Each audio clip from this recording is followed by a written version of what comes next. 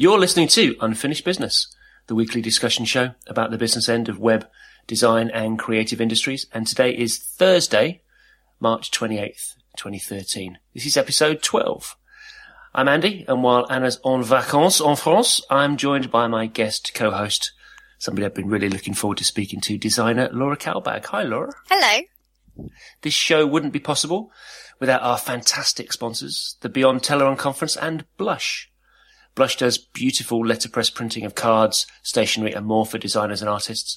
And Beyond Teleron's a conference and workshop event for the web community happening May 27th to the 29th in Dusseldorf in Germany. We'll talk more about them later in the show.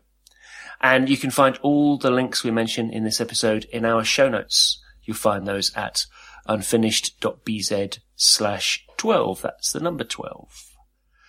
So I've got a bone to pick with you, Laura Kalbag. Right, okay.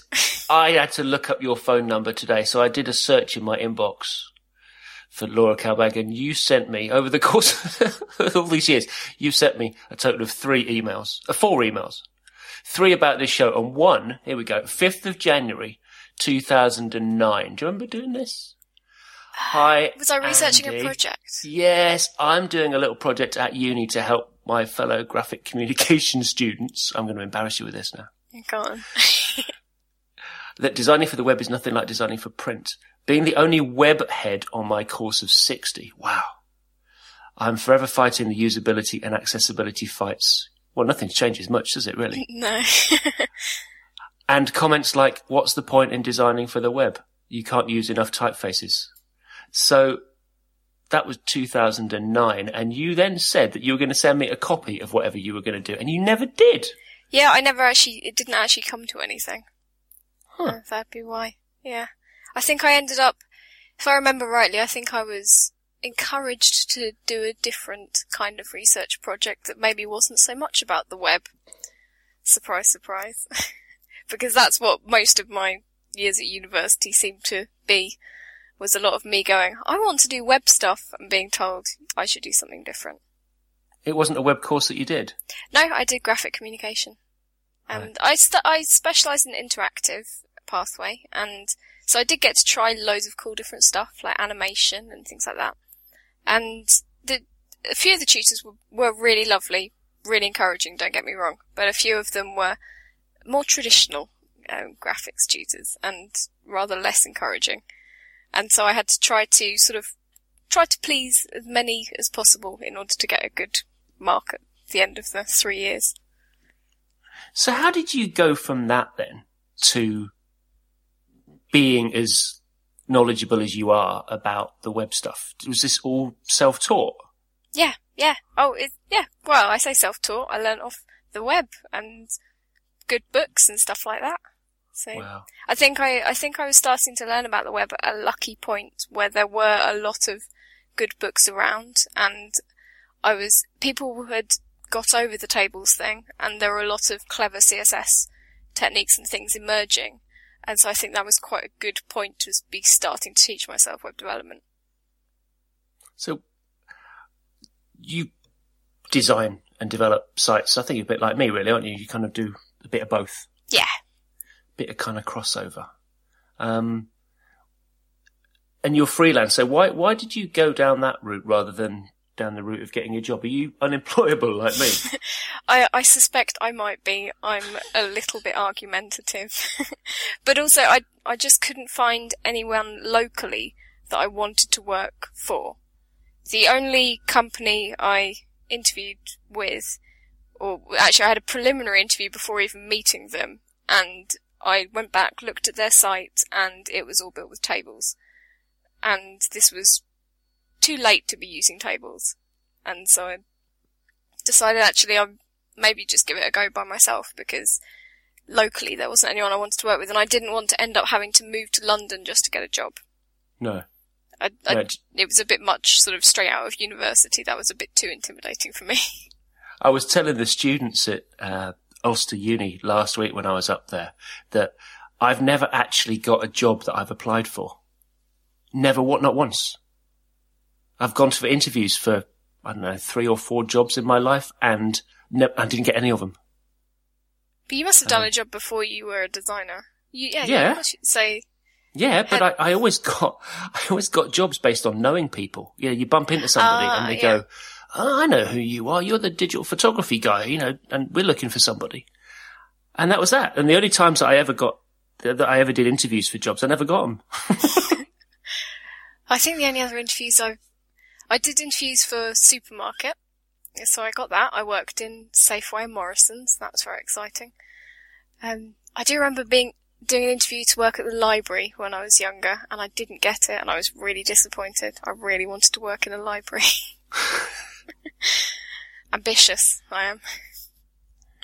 So, you're doing work for clients now? Yes. General client work, local, national? Actually, very rarely local. Mostly national, occasionally in other countries. I'm not fussy. I do most of my work remotely. So occasionally I might meet a client in person. I might go visit them in London or something, but I pretty much almost exclusively do work over the web. We've just launched a site today. I'll put a link to it in the show notes for really lovely company. It's a tractor dealer in North Wales. You can imagine it's quite a rural area. Yeah. And it's a family business, and they're very Welsh. Really Welsh. It's not a bad thing, obviously. No. And we first did a site for them in, I think it was about 2004. And they kept the same site all those years. And then, to be honest, I'd lost track of them. And then they came back just before Christmas and said, we'd like a new site. Are you still making websites? So I did. I just done this job, and, not a lot of money, but I wanted to do a really nice job because, there's a lot of faith to have in somebody and they come back after all these years. Oh, yeah. Was it interesting redesigning your own work as well? It was. I'm not even going to put a link to. We've archived the old site off, and I'm not going to put a link to it because, oh God, can you imagine back then what this thing looked like? But that's a good thing. It's a good thing to look back and see how much progress you've made and how much progress the web has made in general. Yeah, well, maybe. It was, yeah. So anyway, really lovely people. You're not going to convince me yet. Really lovely people to work with. And one of the perks about doing this job, because to be honest, it's not a lot of money, but I really wanted to do it. So I'm going to get to drive a tractor. This is part of the deal. Because, these things are massive. It's like massive thing, huge thing, like wheels as big as me. So every 5-year-old boy's dream. Well, and girls, probably a lot of girls as well, to be fair. Yeah. So I'm going to get to drive like one of these massive, great tractors. We need to arrange this. So in a few weeks' time, I'm going to go out and I'm going to drive something, like the biggest thing I've ever sat in. It's going to be so cool. That's a good photo opportunity. Yeah, I should do that, really. Tractor. Yeah, no, absolutely. I might have to, wear farmer's tweeds or something. Yeah, get a flat cap for the occasion. What's the craziest thing you've ever swapped some work for? I don't think I think I've only done maybe 2 things where I've ever swapped work, and neither of them were for things that were that crazy. So I swapped work for a copy of the Creative Suite, Adobe Creative Suite CS3, which That's not a bad deal. No, I thought that was a good deal, and I still got it. That's the version that I still use. Quite out of date. And fairly recently I did swap some web advice and a bit of CSS for some headshots, which was quite fun. I hate having photos taken. But it was with Paul Clark, a really, really talented photographer, and so he took some good shots. So that's quite a good swap. I think we did a swap, and I think this is like the year 2000 or something, and we swapped a day's work for a pair of gates. There was a local timber company that made gates, and I did a day's work for a set of gates, and that website is long gone, but we've still got the gates. So you got the value there. I reckon that we got the best deal out of that. And of course, I did do a morning's work for that famous gorilla mask that I love so much. I do keep trying to convince the personal trainers at my gym that they want me to work on their website and swap it for some personal training sessions. But that's partly because I want to help work on their website as well. Well, there's nothing wrong with that. I mean, I often think that, we shouldn't really be saying this on a podcast. God, I'm going to get shot by the Inland Revenue. But, if you can get paid in iTunes vouchers. Whoa, now there's a thought. Though iTunes vouchers don't pay the bills, though. I think money tends to be quite useful in those situations. Well, that's what my wife Sue said when we got the gorilla mask, because she was like, I can't take that to Sainsbury's, because it's expensive. It's like £500 mask. And I can't take that to Sainsbury's. So then I offered that, actually, I'd wear it to Sainsbury's and I'd push the trolley wearing a mask. And, but no, she didn't. You can scare them into giving you shopping for free. I wonder how long it would be before you got thrown out. Oh, you get some, from working in a supermarket, you do get some fairly strange people. But I think as long as they've got shirt and shoes on, I don't think you have any right to throw them out. I could just go round and film a basket full of bananas, which is a real stereotype, obviously. But that would be a brilliant, I think that would make a few people laugh, wouldn't it? I don't know. Maybe I should do that, because I can do the walk. I did, when I was at sixth form, we had this charity week, and I did packing at the supermarket to raise money for charity, dressed as a teddy bear. And that did raise a few eyebrows, because I think it was pyjama day. Everyone was wearing their pyjamas that day. It was the theme, and I decided to be a bit different and be the teddy bear. I've got photos of me in teddy bear outfit. Because I used to work in Sainsbury's when I was a kid. I used to hate those kind of charity things, whatever, like Children in Need we have now, that kind of, no, I never want to do that. Never want to do that. Well, it's not fun, but I don't think the idea is to be fun. The idea is to get some money, guilt people into giving money to charity. Yeah, no, that's always a good cause. So I'm looking at a tweet here. Who's this tweet from? Let me just look this up on my phone. Oliver Borders, whoever this is. Do you know Oliver Borders? I don't think so, but I'm very bad with names. Yeah, no, I'm just looking at his avatar here. Guildford. That's down your way, isn't it? Yeah, that's just up the road from me. I hope Laura Kalberg likes Planet of the Apes. Yeah, there we go. As I was a bit sad, actually, this weekend, I'm going to need to tell you about this. This weekend was the anniversary of the death of Mickey, the world's cleverest chimpanzee. Why is he the world's cleverest chimpanzee? Well, he was called that because he was obviously really clever. It's a really sad story. My nana went before she died, bless her. Because he was clever. Is that the sad? What's the sad part? Yeah, well, she gave me this kind of leaflet from Liverpool Zoological Park, which was like a zoo that they had up in Liverpool back in the 1930s.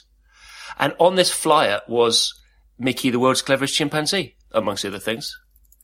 And Don Leno and his lions, that was another one.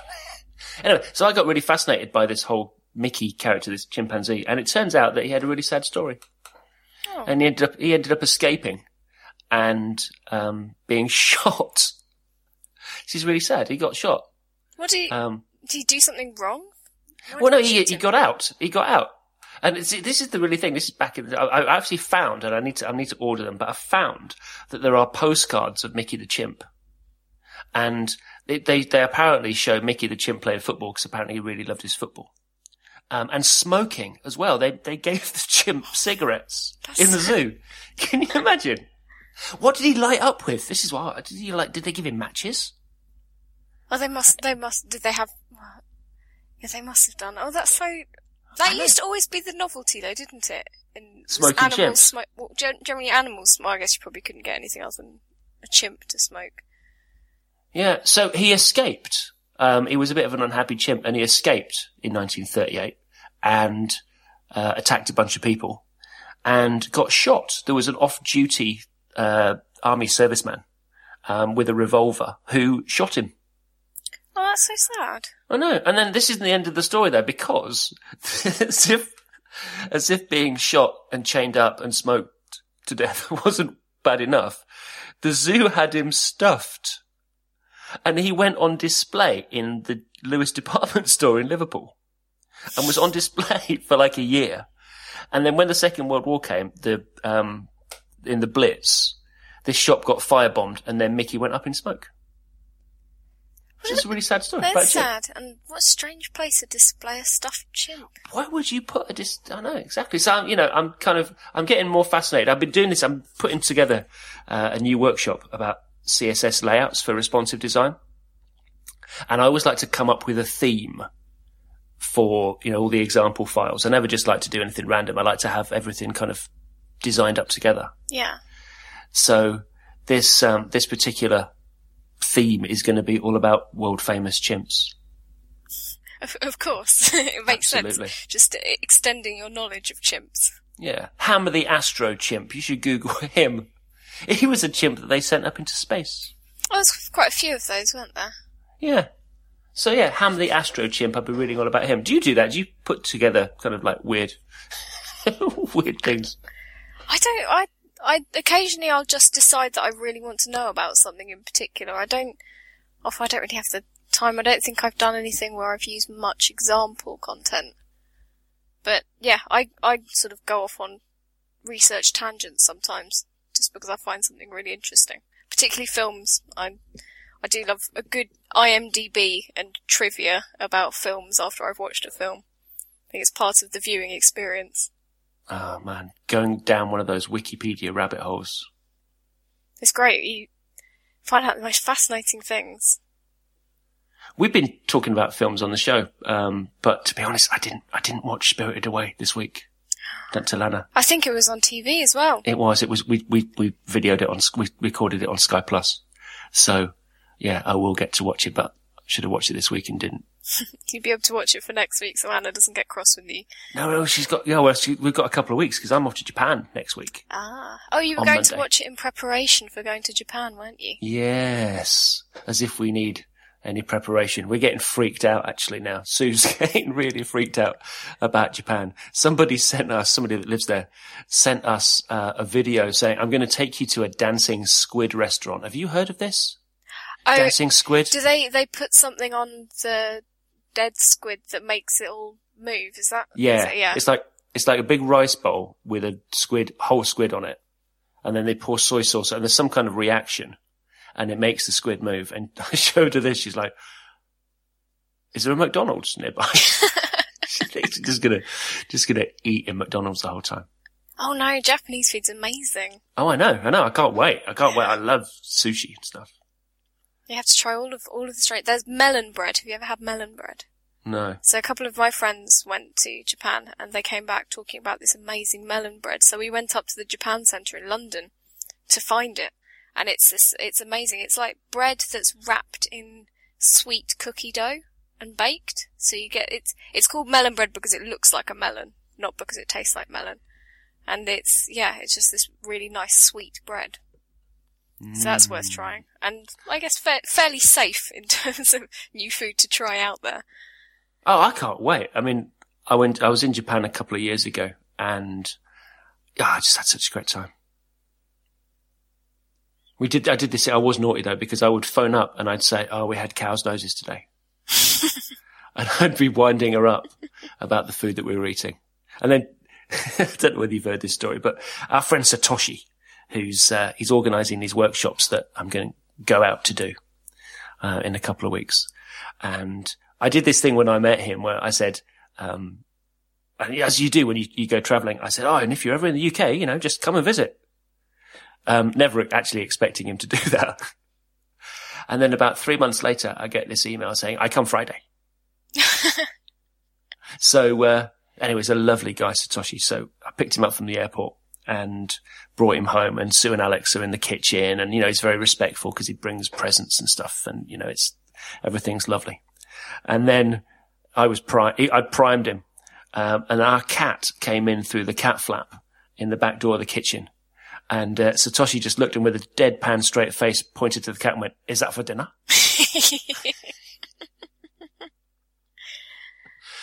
So yeah, it's fun. Oh man, it's so much fun. And the other thing, he was fascinated by the weirdest things. He was fascinated by sheep, weirdly. And we went out to Manchester one day to meet Chris Mills, and it was a typical kind of Welsh afternoon. It was throwing it down with rain. And he said, "The sheep are outside." And I said, "Yeah." He said, "They get wet." And I went, yeah. And he went, they must get so heavy. That's a very good point. Exactly. Never picked one up, but it's, why didn't I think of that? Yeah, brilliant. I should talk about our first sponsor of the show. It's Beyond Tellerrand. You been to Germany? No, I'm not very well travelled, unfortunately. Oh, it's a lovely place. I'd like to go. Yeah, I've not been to Dusseldorf, which is where this Beyond Tellerrand conference is. It's a conference and workshop event for the web community that's curated by a really good friend of mine, actually, Mark Teal. You might have met Mark. I have. He's lovely. He's a very talented photographer as well. Really, really lovely guy. And he was organising this event again. It's in May 27th to the 29th in Dusseldorf in Germany. And as well as being a really good photographer, he's one of the best conference organisers that I know. So everything about Beyond Tellerrand has his personal style all over it, including the speakers, because he likes to choose people that he wants to hear. And it's like he then just invites an audience around him to listen, which is really cool. So this year's speakers include Josh Brewer from Twitter and Mandy Brown. She's the co-founder of Editorially, which I haven't got an invite for yet. I haven't got a beta for it if anybody out there is listening. And there's Christian Harmon and Blaine Cook, Aaron Gustafson, Elliot J. Stocks, James Victori, and Brad Frost as well. You met Brad Frost? No, I haven't, but he's coming to the UK, I think in the summer to do a workshop, and he's going to be in Brighton. So I saw that. I'll be in Brighton by then, so I'm moving down to Brighton. Nice. So I'm hoping to say hello to him.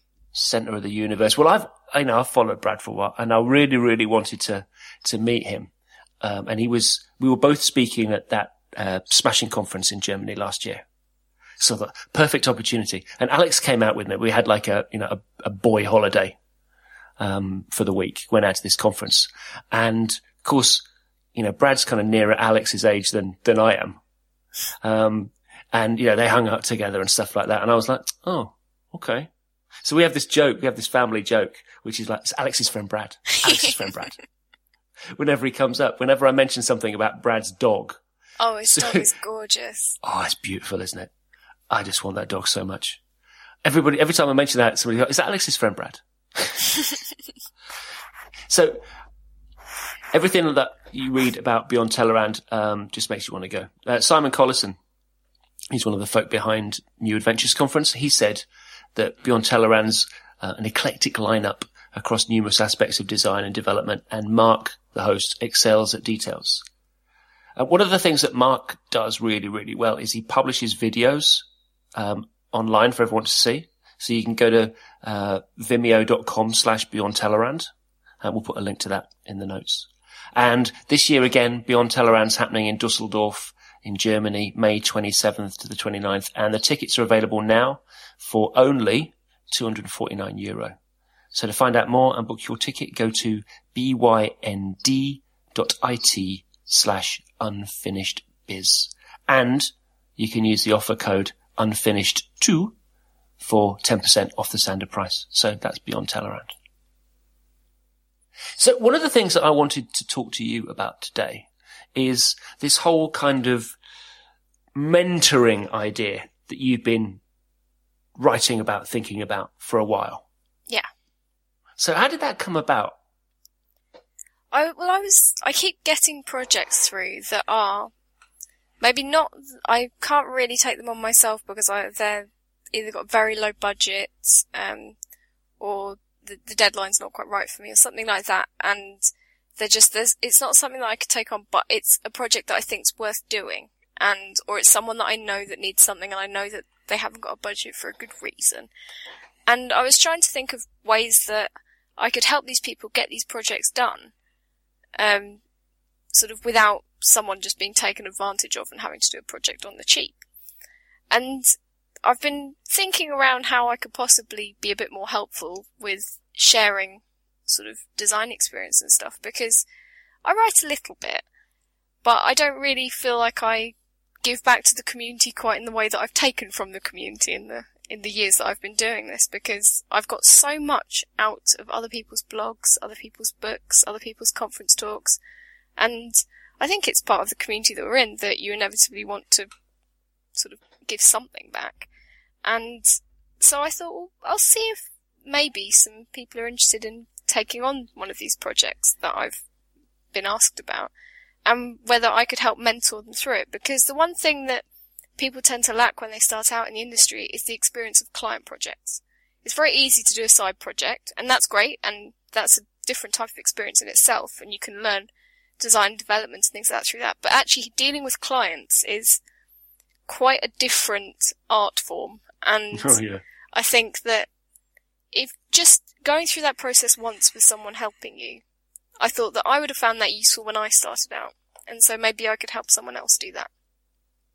And so I did. I got, I think, 30 people were interested in working on the project, and so I spent ages agonising over sort of the right people for the project. So the people that would suit the project, I had to turn down some people because they were just too experienced, that it would be unbalanced working with less experienced people on that project. And I thought that if there was more than one person, they may be able to share the responsibilities and it wouldn't feel like so much pressure.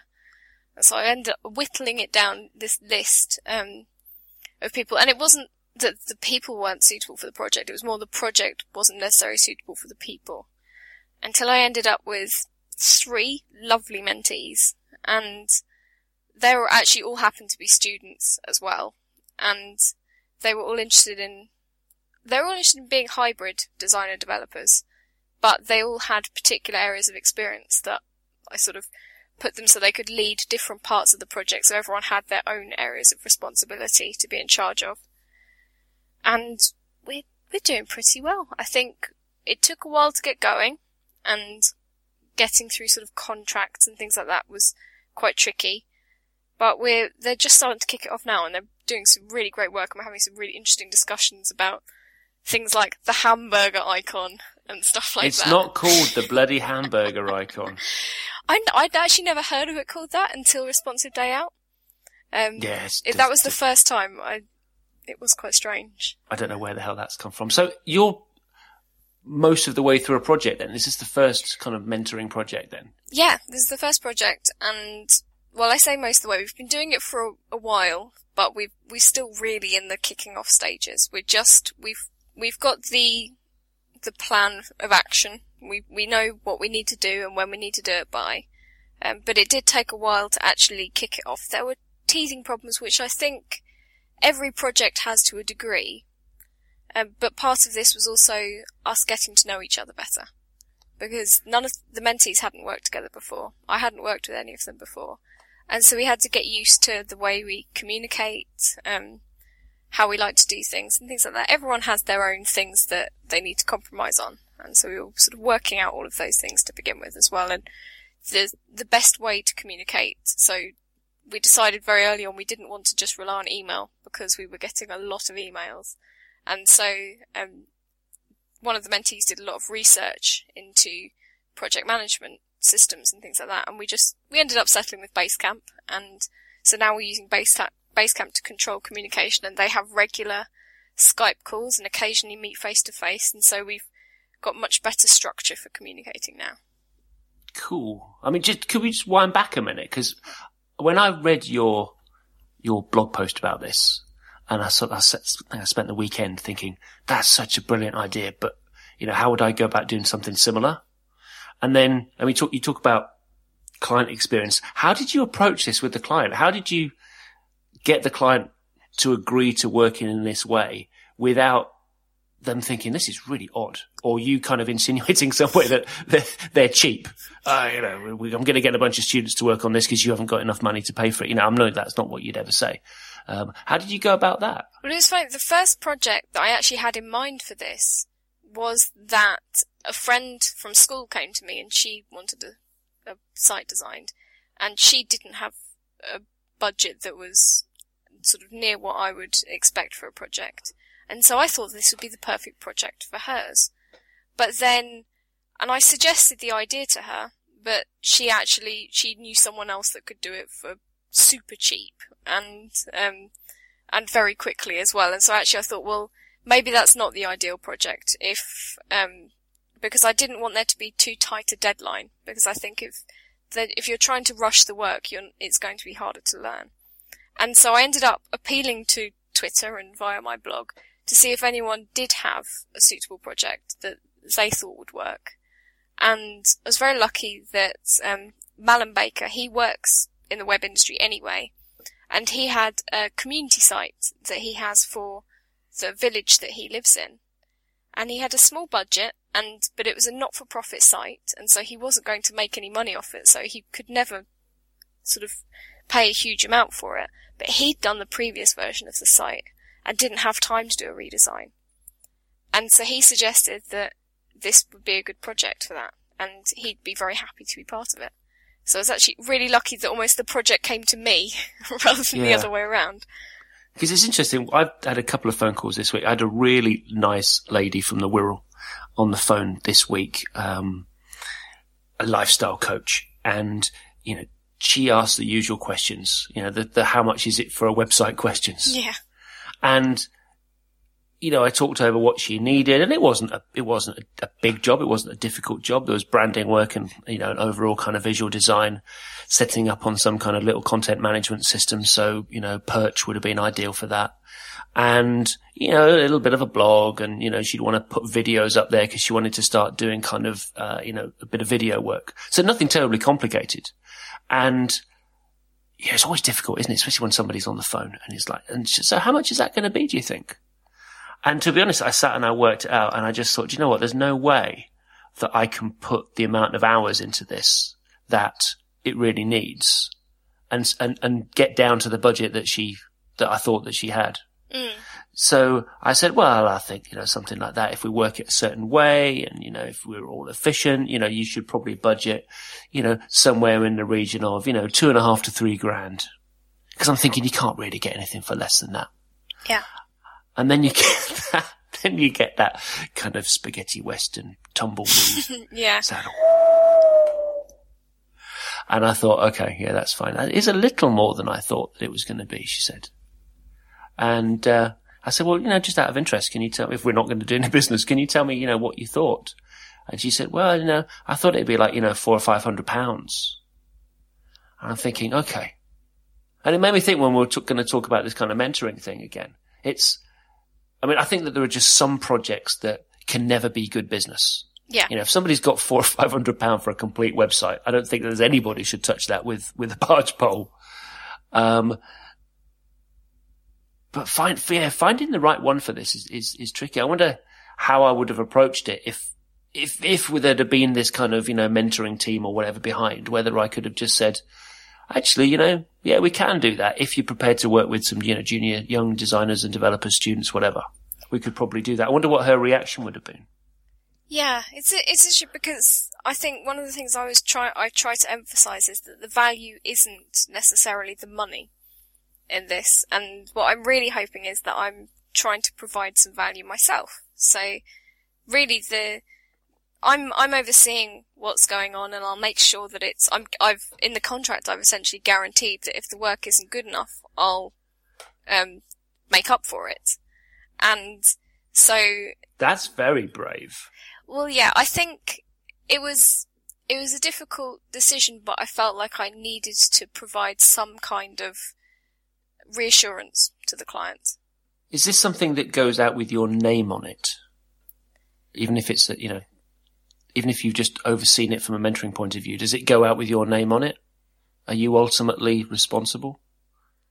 Well, I don't know that I would be. I don't think I doubt there'd be any mention of me on the site itself or anything like that.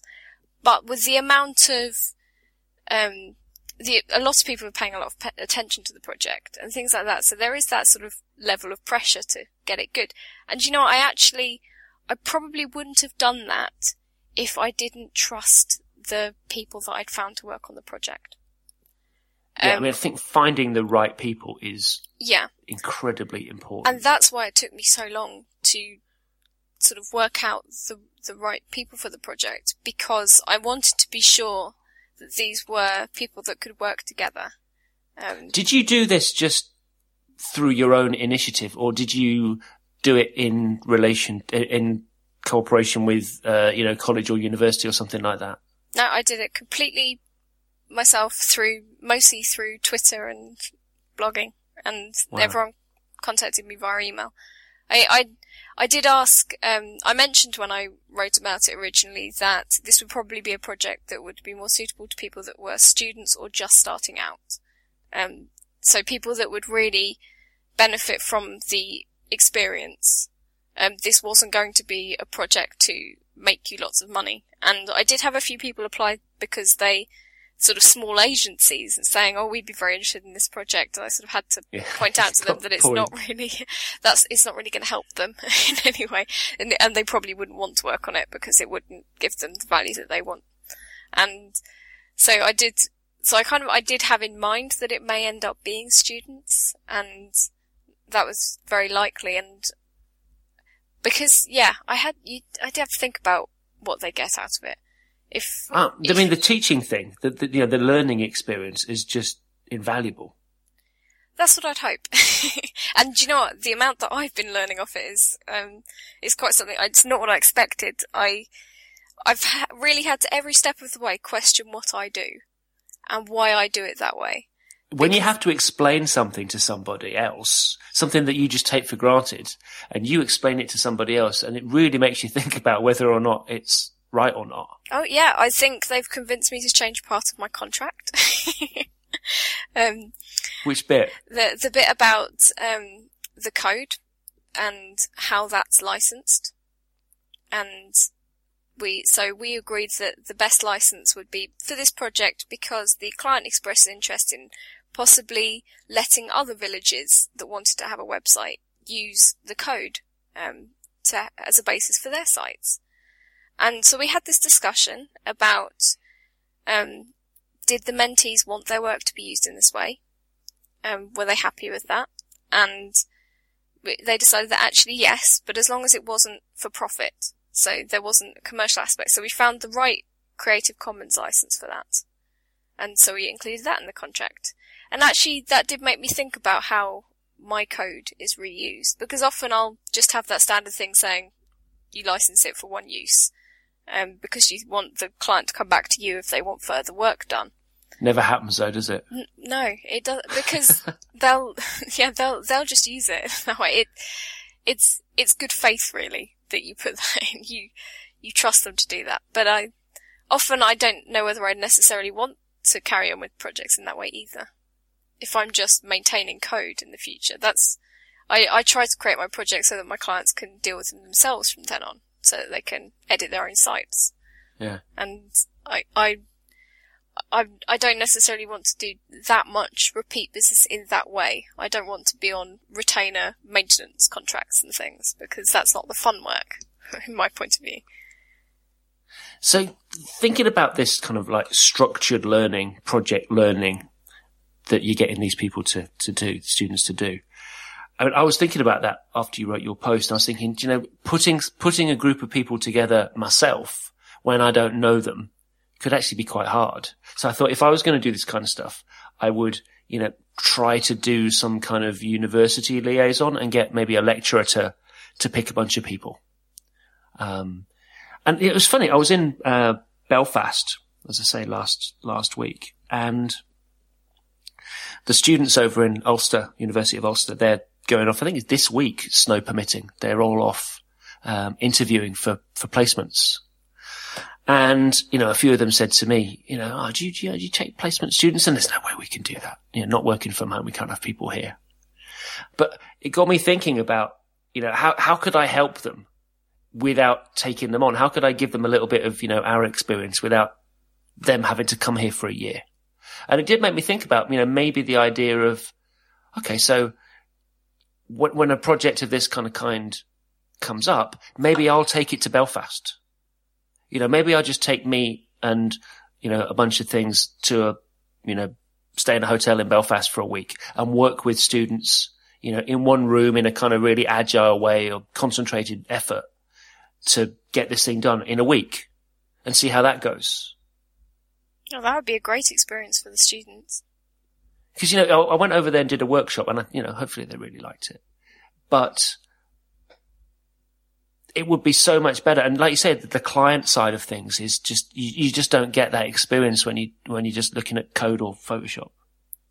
Yeah, you can mimic it all you like, doing a project for a sort of a fake company or something, but it doesn't replicate that communication and sort of dealing with all of the feedback and things like that. I mean, I'm just wondering how that might work. Let's say that I've got a job that's coming up in, a month or two's time, and I just say, okay, to the lecturers, we're going to work on this thing. You're going to give me a room. You're going to give me 3 people, and we are going to work on this project, throughout the week. And we're going to start on the Monday and we're going to finish on the Friday. And, one of those, at various points during the week, somebody's going to have to talk to the client at the daily stand-up meeting. We always do like a stand-up by Skype. And, one of the students every day is going to take control of that. And I just think that would just be a really nice thing to do. I think so. I think that your role in it would be a useful thing, because we did have similar projects when I was at university. We did have real client projects. We had one particular module where they'd found local people that wanted websites, and we would help do them. But the problem was that there wasn't a sort of a professional involved with us. And so really, we were almost being taken advantage of by these local businesses that wanted something done for free, and we had to do it because that would give us the credit for our module. And so we didn't actually learn so much as we had to work out how to manage the project and things like that. But there wasn't anyone that was telling us the right way to do it necessarily, or just helping us guide us through that project. We were very much trying to use common sense and feeling our way through, which isn't necessarily, it's the way everyone starts out, but it's not as useful as having someone there. Yeah, I think what I'm going to do, because I'm only an hour away from Manchester, and I do a fair bit with Manchester Met, MMU. So actually, I think I'm going to have a word with Richard over there. He's one of the lecturers, and see whether or not we can put something like this together. Because I don't know whether you might have heard this on the grapevine, but about 2 years ago, a bunch of people out of the blue, I can't name names because it's a sort of secret project, but a bunch of people, designers and developers, including me, get this mysterious email one day from a design company over in the States. And it was, I don't know how you fix for this. I've got a really interesting project for you. It's 2 weeks working in the US, a week in New York and a week in Austin, Texas. And you and like 9 other people are going to work for a really cool client making a really cool thing. And I can't tell you any more than that. Are you in or not? And I knew the person that was at the design company. So I was like, yeah, I'll do that. So I dropped a few things and went over there, and it was the most amazing experience. It was like, it's like the Avengers of web design, I have to say, except I'm just like the little pathetic hero that nobody's heard of. It was like there was some serious names there. And what the guy had done was it was a very large multinational company that had got into such a big hole with their website. Literally, they were just completely paralyzed. They couldn't move. And the design company suggested, hang on a minute, let's just get 10 guys in a room for 2 weeks, and we are going to redesign your site.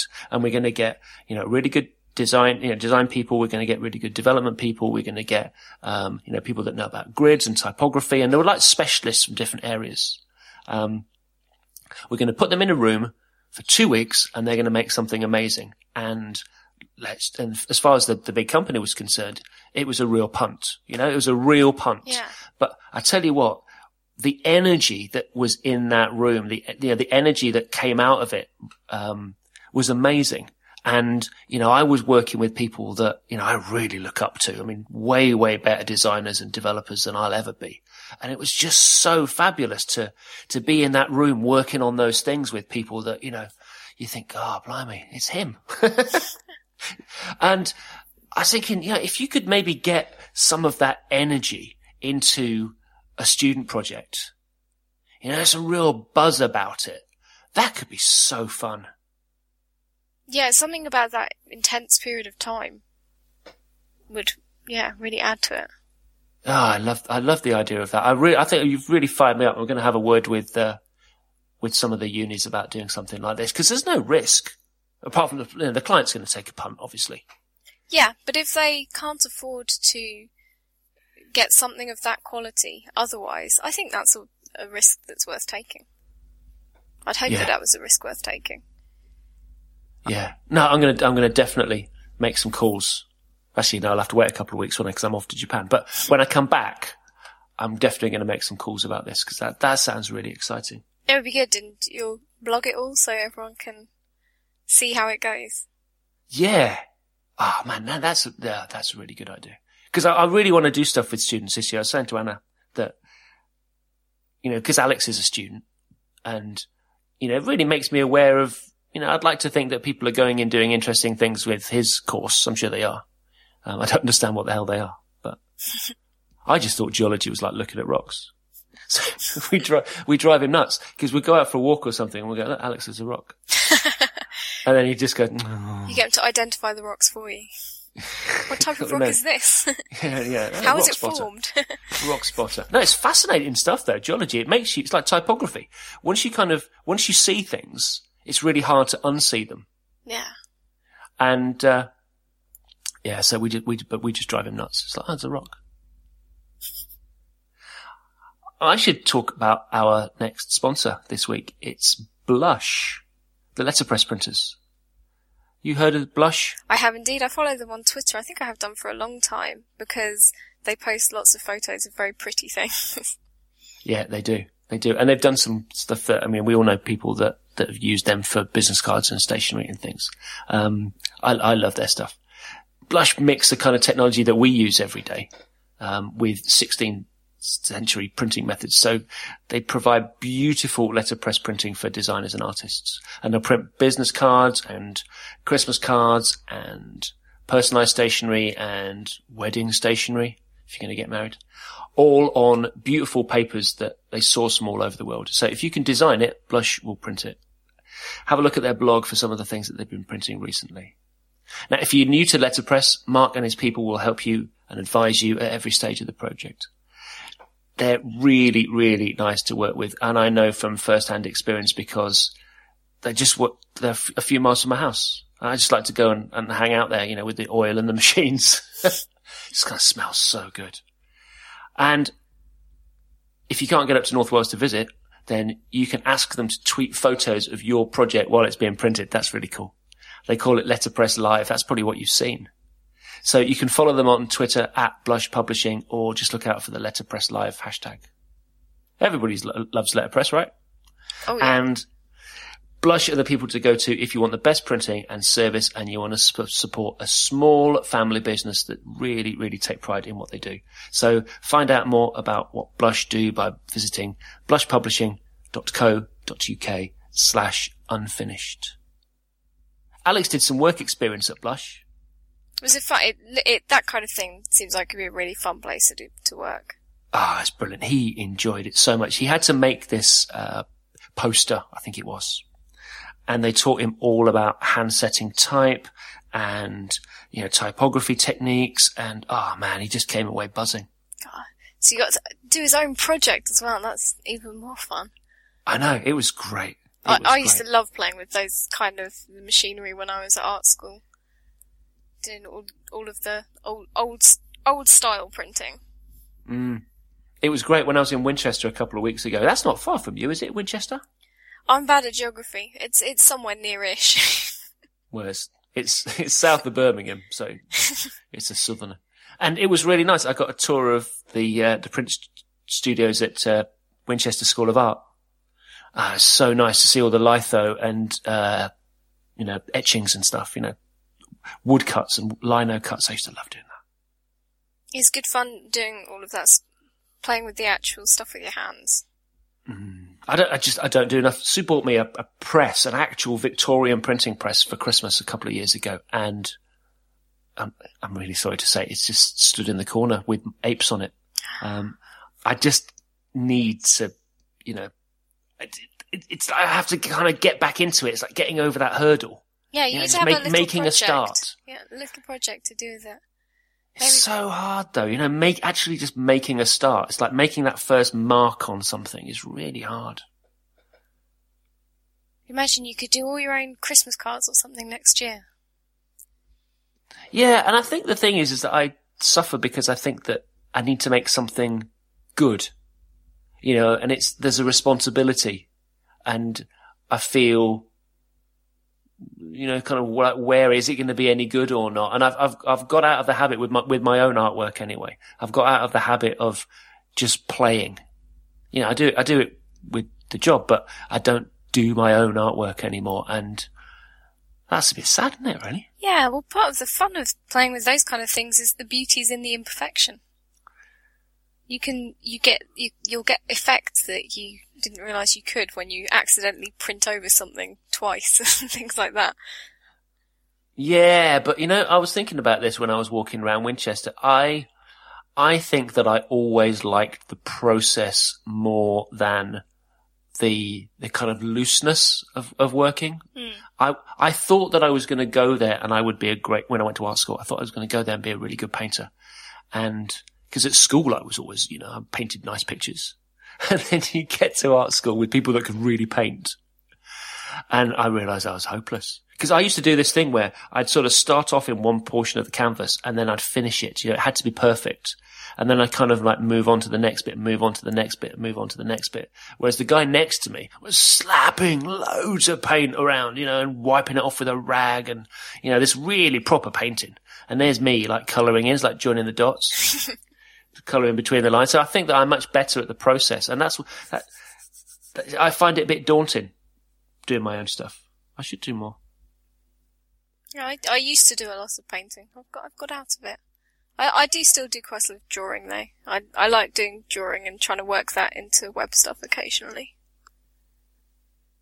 So we were going to talk about feedback as Yes. clients and how to ask for feedback and deal with it. Yeah. We got an email this week from a client that we're doing a little job for, and he sent me this really polite email saying, actually, it doesn't blow me away. And I was like, oh, okay. Yeah, I think that it's something that I'm always interested in asking other, particularly designers, is because feedback's quite a difficult thing to deal with. Not necessarily just because of hurting our feelings and things like that, but you want a particular type of feedback a lot of the time. You want feedback that will help you progress to the next stage, that will help you evolve your design. And sometimes that can be quite tricky to elicit out of particular clients. Some of them just want to be able to say, I like that, I don't like that. Or what will it look like if you make it bright red? And you have to try to work out ways of making them understand how to make the design effective and how it has an effect on the user, and try to steer them away from making it about their personal tastes. But I've been looking at a lot of these tools recently. They seem to pop up every now and again. Things like these web apps that allow you to upload your mock-ups, annotate them, and send them to a client for feedback, and then the client gives feedback through the app. And I kind of tend to wonder, are we getting a bit caught up there in the process? Are we trying to sanitize the feedback that we're getting from the clients? Are we trying to get a particular result out of them? Because it seems to be an unnecessary step in the process there. Is it sort of avoiding face-to-face contact or talking to a client on the phone to get the feedback from them? Is it because we're scared of that, and we're scared of getting this sort of funny, fluffy feedback where we actually have to try and work out what they really need from it? Yeah, I think you're right. We used years ago, and I don't even know whether it still exists, it was called Concept Share. And it was exactly the same kind of thing where, you'd upload your comps and people could, annotate, and there was a whole messaging system around it. And I trialed this for a little while, but I really don't like that kind of abstraction. No. I don't like something getting in the way between, me and somebody else's opinion. Yeah, I think there are certain points when you're getting feedback that you need to be able to either see their faces or hear their tone of voice, and preferably both. Because you get a lot from that. Yeah, and the other thing I've sort of learned over the years is that people, and not just clients, people in general are not trained to give designers feedback. No. So people can be really unfocused, and really woolly about things. And it's not that they can't articulate what they're trying to say. Well, sometimes that's the case, but it's that we're not asking them the right questions. Yeah. So if you just show somebody a comp, I mean, we always say this, never just put something on Basecamp, like, work on a homepage concept or something and stick it up on Basecamp, or send somebody an email with a question, dear Brian, here's the design for the new homepage, what do you think? Yeah. It's like, well, what do you think about what? What do you think about the typography, the layout, the colors? Is the logo big enough? All this kind of stuff. So how do you sort of elicit responses to those kind of questions? Do you ask specifically a list of questions? What do you think of, or how, does this work? And things like, does this particular part of it work? Or do you, what's your way of doing it? Yeah, so recently I've been playing around with this idea of breaking down the design elements into separate areas. So, I don't know whether you saw this Rockhammer toolkit that I put out a couple of weeks ago. And there's a samples page in that, which is pretty much like a pattern library, like a style guide or a pattern primer or something like that. And what I will try to do is I'll try to get the client to focus just on specific areas. So I want to talk about typography, or I want to talk about color. And we'll do things like, we work through a kind of a brand personality interview with the client now. Yeah. So we'll talk about, if your brand was a person, what person would it be? And we'll get them to name specifics, and we'll put all this stuff together, and we'll focus on individual, aspects of the design and get them to think really, critically about those things, but those things in isolation. Yeah. So that there are no nasty surprises when we come to put everything together and actually produce a page. I think that the idea that we would, work for hours and hours and hours, or, days on something, and then just show it to the client and go, what do you think? Oh, it's dangerous. Well, it's really stressful. We did this project with a really lovely company locally a few weeks ago, and because I was traveling to Germany quite a lot of that week, and the lady that we were working for was away a little bit that week, we didn't have the daily communication that I really like to have with people. So it did get to like Thursday, and we'd done a whole bunch of stuff and a whole load of work on the branding, and she hadn't seen it. And it was only a week's work. It was only a week's project. So it was really stressful, because we had this conversation on the Friday morning, and I was thinking, please like it. And there were some changes, but there was nothing that we couldn't get done in the time. Yeah, it's difficult because I feel like that's what the ad men have left us, the legacy and of a lot of the advertising, where they did used to do these sort of big impact, big reveals. Mm. And it's sort of, we spent a long time trying to get away from that now. And there are still a lot of people that like to work in a more traditional way, where they'd much rather go off and sort of keep these things to themselves until they're sure that it's perfect. I saw an agency literally only a few months ago that was working on this same project as I was, but in a different area. And they literally did that thing where they'd made really lovely Photoshop comps of all the key pages, and they printed them A3, and they were on boards, mounted on boards on easels. Yeah, I had a very similar situation, where, an agency, they've done these very polished mock-ups and stuck them in, pictures of devices. No. So you couldn't actually see what the rest of the page looked like. You just see what the top bit did. And there wasn't actually any further information about it. Do you know what I'm going to do? I'm thinking about how because we haven't really got a portfolio on the Stuff site. Because I put the whole thing together in like a weekend, and I need to do a portfolio. And I've got one rule at the moment in my design thinking, which is I am not going to bloody well put anything in a device. No. Because everybody does that thing now. They'll steal an iMac image from the Apple website, and they'll put that'll be one, or a laptop. There'll be a MacBook Air, or MacBook Pro with a screen grab, and then there'll be an iPad, and then there'll be a phone. So I'm not going to do that. Well, it seems like on one hand we're saying to people, don't use device-based breakpoints in your CSS, and then the other hand, sticking things in pictures of devices. Oh, I know. I love that. So, it's just that people did that. You're right. They left us that legacy. It's like the Mad Men legacy. And yeah, So, it's not good. I try to, so I warn a client very early on. I say I work very iteratively, and you will be seeing things that are very rough.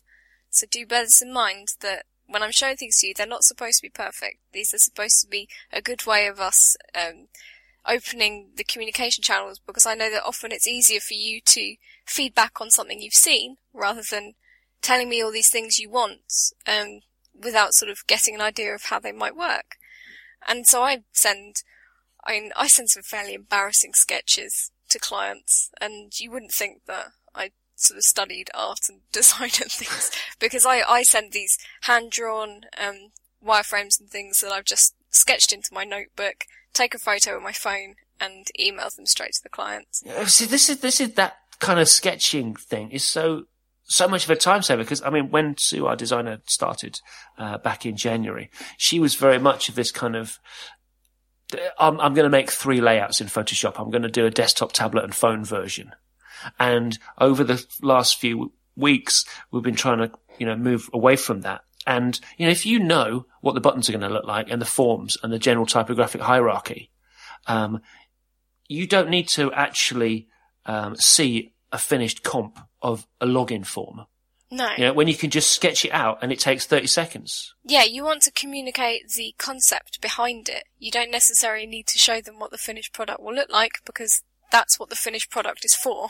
Well, and hopefully they've got enough of an imagination, or you can teach them enough that they can make that mental leap and they can go, oh yeah, I can see what that's going to be now. Whereas in the past, people have, and I know why this is, right? People have gone down the route of saying we have to have a Photoshop comp, a really high fidelity visual of every page that we're going to build, or every page that we want the client to sign off. And the reason for that was that obviously it took a lot of hours to make those things, and therefore you could charge for a lot of hours. It wasn't about finishing the job, it was about racking up bills and design artifacts. And tying the client down to things so that they couldn't change their minds as well. Yes, exactly. It was like these things, they served all kinds of purpose. They were like sign-off points and billing points, and they were blueprints for developers as well. Yeah, it's definitely not an agile way of working. No, definitely not. So what I've been trying to do, and it doesn't always work, do you share a Dropbox with a client? Occasionally, yeah. I'm happy to, but it's not something I do every single project. Ah, no, we do. We actually open the Dropbox. We might have some stuff that we're just keeping, on the network separate. So, we might work a little bit in secret, but a lot of the time we just work straight out the Dropbox. And if they want to, dig in there and open up some files and, even put content into an HTML document, I don't mind. It's good. Yeah, I think I'm easy with that kind of way of working. I think we need to not be shy about it, because we're not in the business of creating sort of the perfect bit is supposed to be the bit we produce at the end. That's supposed to be the lovely final thing. All the bits leading up to it don't need to be perfect. That's not the point. I tell you what I have learned, though, over the years, is that we are in control of the process, or should be, and we have to be a bit confident about how we want to run things, because at the end of the day, the client's paying us for a successful job. How we get there should be really down to us rather than down to them. So it's okay to dictate the way that we're going to do stuff. Like, for example, we say, we never send you anything by email. We never just send you something and just say, what do you think? Because, down that road leads, madness. Oh, I do quite frequently send things via email, but I always accompany it with a lot of writing. Right. And I will write out, you can't explain everything in minute detail. But I want to talk to people on the phone or on Skype the whole time. I like that, but I miss things out sometimes. I like doing that when we're getting feedback and things like that, because then I can do it at the same time as taking a lot of notes. And that seems to be more productive for me. But when I'm actually communicating my ideas, I can sit there for a while and actually make sure that I've covered all the areas that I wanted to hit. And then often I'll send that over. They can have a little look through, and then we'll follow it up with a chat. Do you ever work with the client in the room, or, do you go there and do design workshops with them? No. I pretty much work remotely exclusively. Because I've been trying this out. It stemmed from the work that we did for ISO last year. And one of the things that we found really useful was there was a core team of David and I and a couple of 2 or 3 people from ISO, and we were like the core design and dev team. But there were lots of other people that were kind of making decisions and, needed to see what we were doing around the edges. So we would work for a while, and then we would have design workshops, and they would only be, let's say half a day. And we'd get everybody in the room. Anybody was welcome. And it doesn't matter whether they were, part of the design team or not, whether they, were working in the canteen. It didn't matter. Everybody was welcome. They could bring in whatever device they wanted to check the code in. Everything was open, and everybody was welcome to make suggestions about what we were doing. And then if people said, it's looking a little bit small, that text, you could quickly write some more code. And you go, no, that's better. And those kind of really interactive design workshops, I've done a lot of those over the last few months, and they're really good. No, that sounds good. I tend to have very small clients, so I don't know whether that necessarily... It actually may be a very easy way of working with a small client. Well, one of the nice things that we did, we wrote some rules. We wrote some client rules. And one of them was, if you don't show up to the workshop, you don't get to have an opinion on the design. That's a good call. No, because what that did was that we even got like the chief executive of ISO. He would come in because he knew that he had to come in if he was going to, look at things. Because that way, you don't get to the, 2 days before the end of the project, and then you get the email with the CEO's helpful suggestions. Because people always really, they want to put their own mark on things. Absolutely. And if you give them loads of opportunities to put their mark on things, and, you can disagree with them in a nice kind of friendly setting, then they're less likely to make those silly demands at the end, which everybody hates. It's fun. You should try it. Yeah, it sounds like it. But it's one of the reasons why I've actually been keen to join in on a hack day at some point. Because I think I would really enjoy that experience of getting sort of mucky with everyone else, like actually working on something and producing it all together at once. But it does appeal to me. And I know that development hack days, they often say they lack designers, and they'd love to have designers there to work with. Well, it sounds pretty similar to the approach we were talking about with students earlier on, actually. Yeah. It's kind of the same thing. Yeah, it's just, the benefit of having people in a room. I tell you one thing that didn't happen in that Avengers project that we did was that there was absolutely no egos in the room. And that's a very important part of being a designer, I think. It's tricky because by our very nature, we have to have an element of ego. Because otherwise we would never have the confidence to share any of our work with anyone.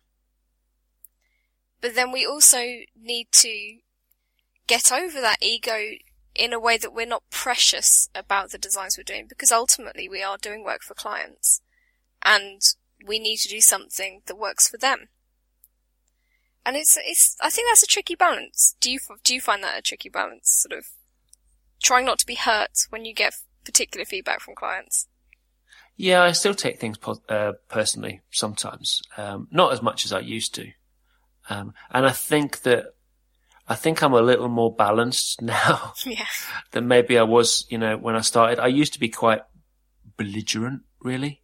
Yeah. And I think I've mellowed quite a lot over the last few years. Yeah, it's very easy to say, well, they've hired me to be the expert, so I will tell them what's good design. Well, yeah, but at the end of the day, we're solving a problem. We're not there, or hopefully they realise that we're not there to make them happy necessarily. No. We're there to solve the problem that they asked us to solve. But it's easy to say that when there's people that you got to work with, because everybody's got feelings. Yeah. I think one of the things that I've had to say to myself, and every time I do get feedback that kind of makes me feel like, I wish that they'd like that a bit more. I think so actually the best work I do is the work where I've had a lot of feedback from the clients and we've evolved the design together. Yeah, I agree completely. It's good to have someone else challenging your decisions, because that really reinforces why you did them. You really have to justify yourself. Yeah, and it pushes you further. I've been finding this interesting because, we've never had an employee. I've never had to work with another designer. I've never had to, art direct anybody else ever before. And it's been really interesting over these last 3 months because I've done exactly that. And I've been looking at somebody else's work thinking, and I've found it really hard to leave my own preferences behind as well.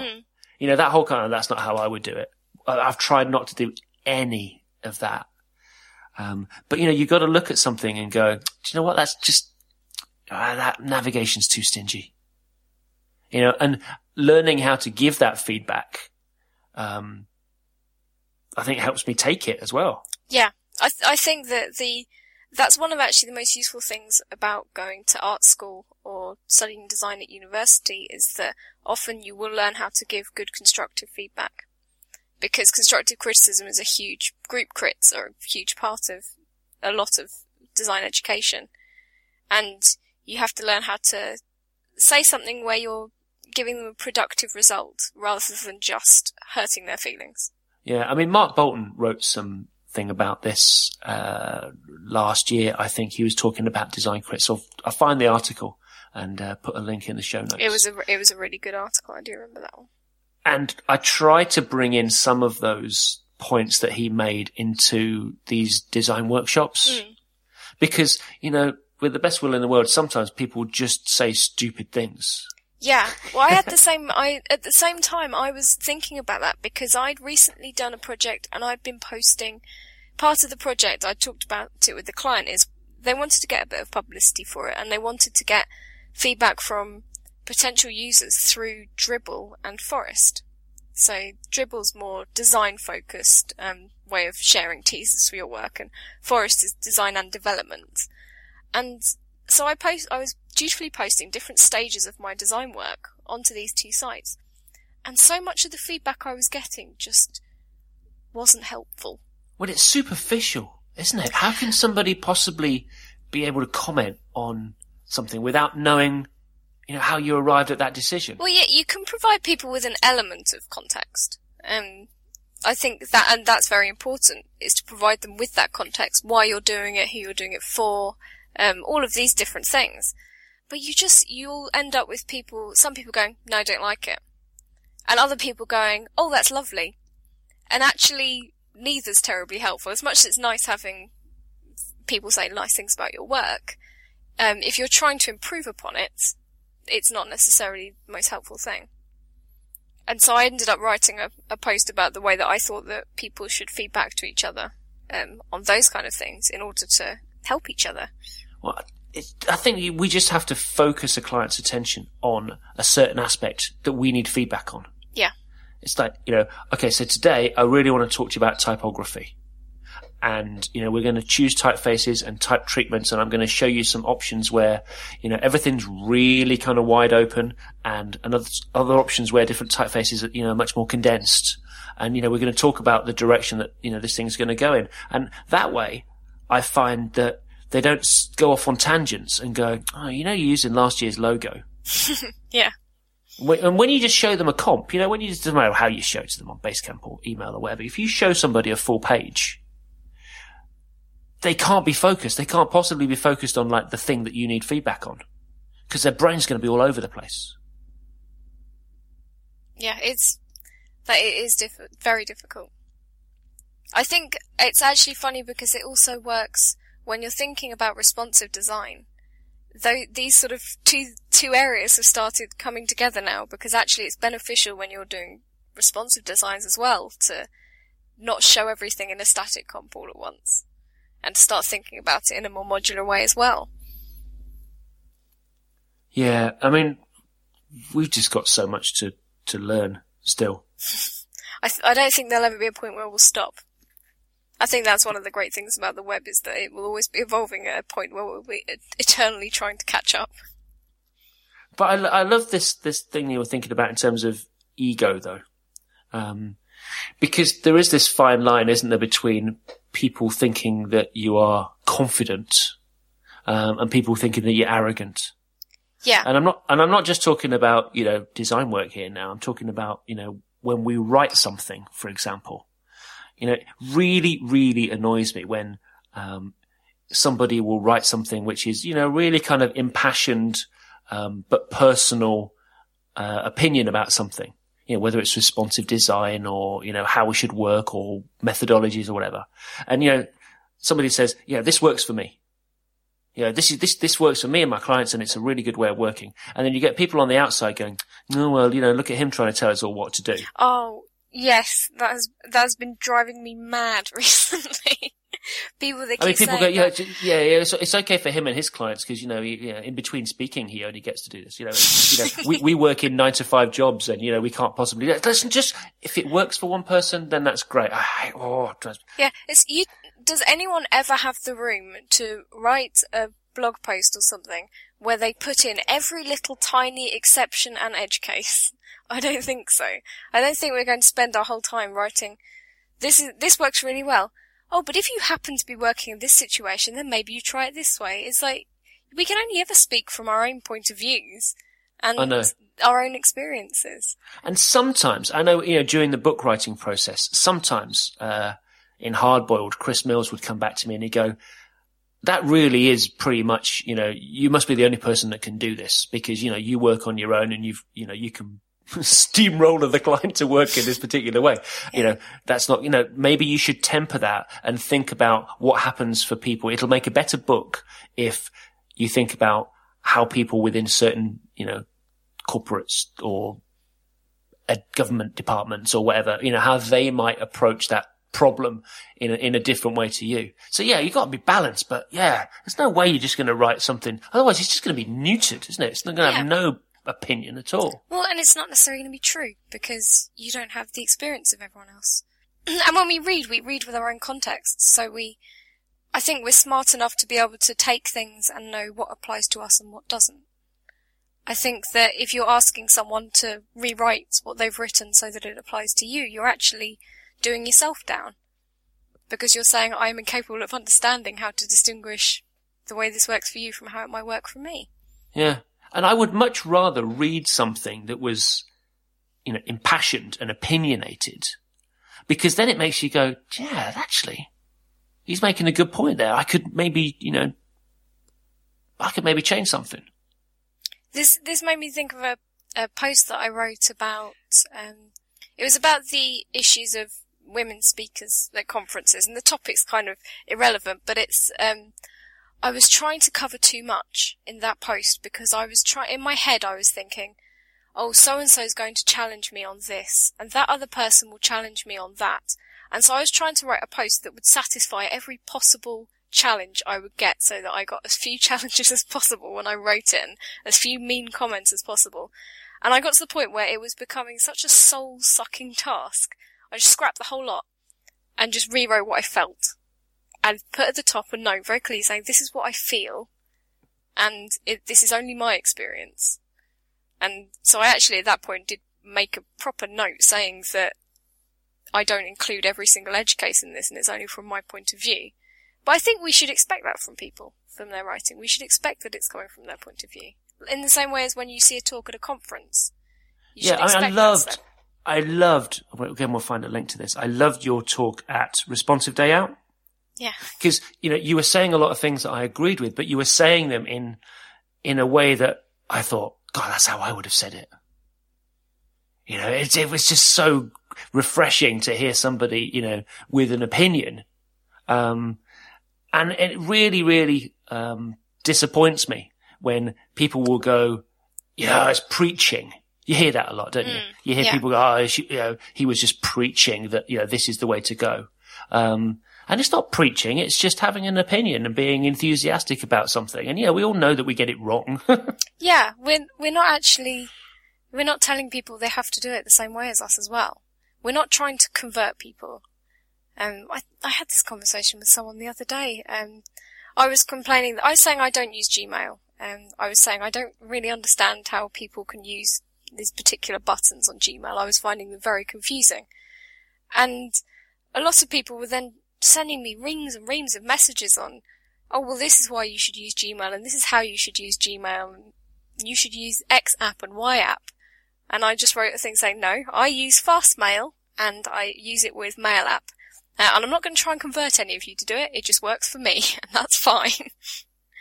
Because it's a waste of time trying to force everyone to do exactly the same thing as you. Yeah, I mean, it's just no point. But it does annoy me. It does annoy me. I mean, I know I've written things in the past, and maybe now with the benefit of hindsight, I would have gone back and been a little bit more measured about what I wrote. But when people go, no, it's just being black and white. Well, no, actually, in real world, things are shades of grey as well, and you should be able to see what goes in the middle, like you say. Yeah, I think it's an insult to your reader's intelligence if you have to explain every tiny thing. And I'd much rather read something from somebody that, had a bit of personality. Yeah. This whole kind of, people can have big personalities and have big egos, without being arrogant or obnoxious or anything like that. Absolutely. And you can read multiple articles on the same topic from all of these different people, and you can use that to make your own informed decision. And I think that's one of the great things about the amount of information that's out there and the amount of people that's sharing all this knowledge, is it is actually enabling us to make really well-rounded decisions about things. Because there are all these strong opinions battling against each other. Yeah, I think, to be honest, I mean, there's been a bit of criticism over the last couple of weeks of people, negative people out there that have been writing stuff about, this person or this person said this or that person said that, and they're trying to tell me how best to do something. Mm. You know what? It's just about maturity. You need to have the maturity, like you say, to be able to, look at something, weigh it up, say, well, actually, no, that's not going to work for me, or I just think that's plain wrong, and I'm going to take away from it what I can, and maybe add to it myself, without getting negative and narky. And that's the best possible, most productive thing, which is something that Anna wrote a post about this week. Is if someone's doing something in a way that you don't like or you don't agree with, it's not positive to sit there and whinge about it. The most positive thing to do is to go and either lead by example, or to go and actually write the way that you think it should be done, and share your ideas. There's no reason why you can't do that. That's the great thing about the web, is it's open for anyone to share whatever they like. And so if you think someone's doing something completely wrong, and even if you think it's damaging, then you go and explain a good way of doing it. And sort of take that positively. Yeah, I mean, I've been not arguing, but I've been debating this week about icons with Jordan Moore. I've not actually met Jordan. Have you met Jordan Moore? No, I haven't, no. He does some good stuff. He's got a name like a country singer. So I always have jokes about him kind of wearing hats and rattlesnake shoes. But anyway, he was talking about icons. And he had one opinion, I had another opinion. We ended up meeting in the middle, and I think we ended up with something that was, pretty worthwhile. That kind of discourse is really valuable, and GitHub, for collaboration on projects, really valuable. Oh, I think having someone to play devil's advocate is actually very useful. And it's something I found myself doing a bit with the mentees, and I find myself doing on Twitter all the time. And it's not necessarily trolling people, but just questioning people's reasons why, and challenging them on sort of why they think that's the best way of doing something. And I like people doing that to me, because it actually makes me think about what I'm doing a bit more, because often when you're designing or developing something, you get so tunnel vision into it that you're not actually considering everything around it. And this is something that I have really missed. I think it's I think it's affected my design work negatively over the last 10 years, really. Not having somebody that really pushes me or challenges me the whole time. Yeah. And, more recently, now that there's two of us and we're doing stuff, I feel so much better about the work that I'm doing because, if it's just too easy, then I don't think it's as valuable. No, you're not going to produce your best work if you're just sort of sailing through it easily. Going through the motions. Yeah. Yeah. I've been the same. It's very good being in a relationship with someone that does similar kind of work to you, and being able to challenge each other, and also obviously being close enough that you can actually really play devil's advocate without hurting someone's feelings.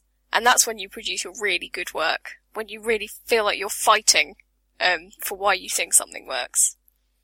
I think that's a really good. I think if you can find working relationships where you can do that, that's sometimes why I envy people that do have work within agencies and things like that. To be able to have that kind of interaction would be amazing. Yeah, no, I think I've really missed that.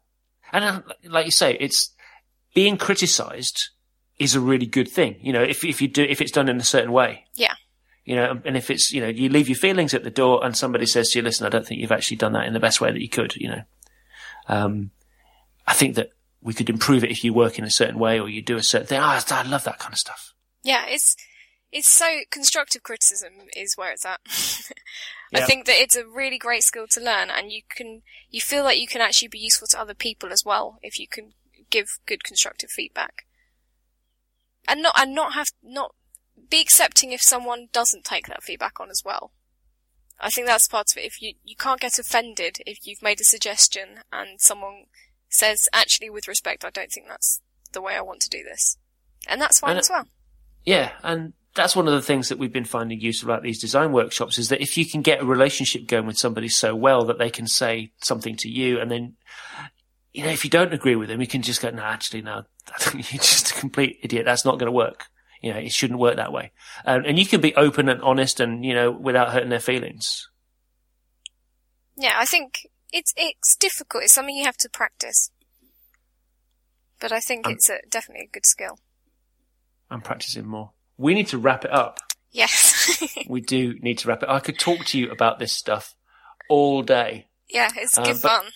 It is good fun, but I need to go and get a new tyre for my car. So. Yeah, I need to head off to the gym. Oh dear. Okay, well you go off to the gym and I'm going to go and spend 80 quid on a new tyre for my Honda. Okay. And thank you very much for taking the time to be on the show today. I really, really enjoyed it. Will you come on again? Yes, please. Yes, I would like to. Anytime. So where can people find you? How can they get in touch? People can find me at Laura Kalbag on anything. I'm laurakalbag.com, and I am Laura Kalbag on app.net and on Twitter, and on, I think, any service I use, I'm Laura Kalbag on it. It's nice and easy. Great. And you can email me at hehas@unfinished.bz, and Anna, who's en vacances en France at the moment, at shehas@unfinished.bz, or both of us at theyhave@unfinished.bz. And you can find all the links we mentioned in the show notes at unfinished.bz/12. That's the number 12. And you can ask us questions and suggest topics by messaging us on Twitter at unfinishedbz. So thanks again to our fantastic sponsors, Beyond Tellerrand and Blush Publishing. And I'll be back in 2 weeks. Next week, Anna will have another guest co-host, and the week after too. So I'm looking forward to being in Japan and listening to the show. So thanks, Laura. Thank you for having me. See you soon. Bye.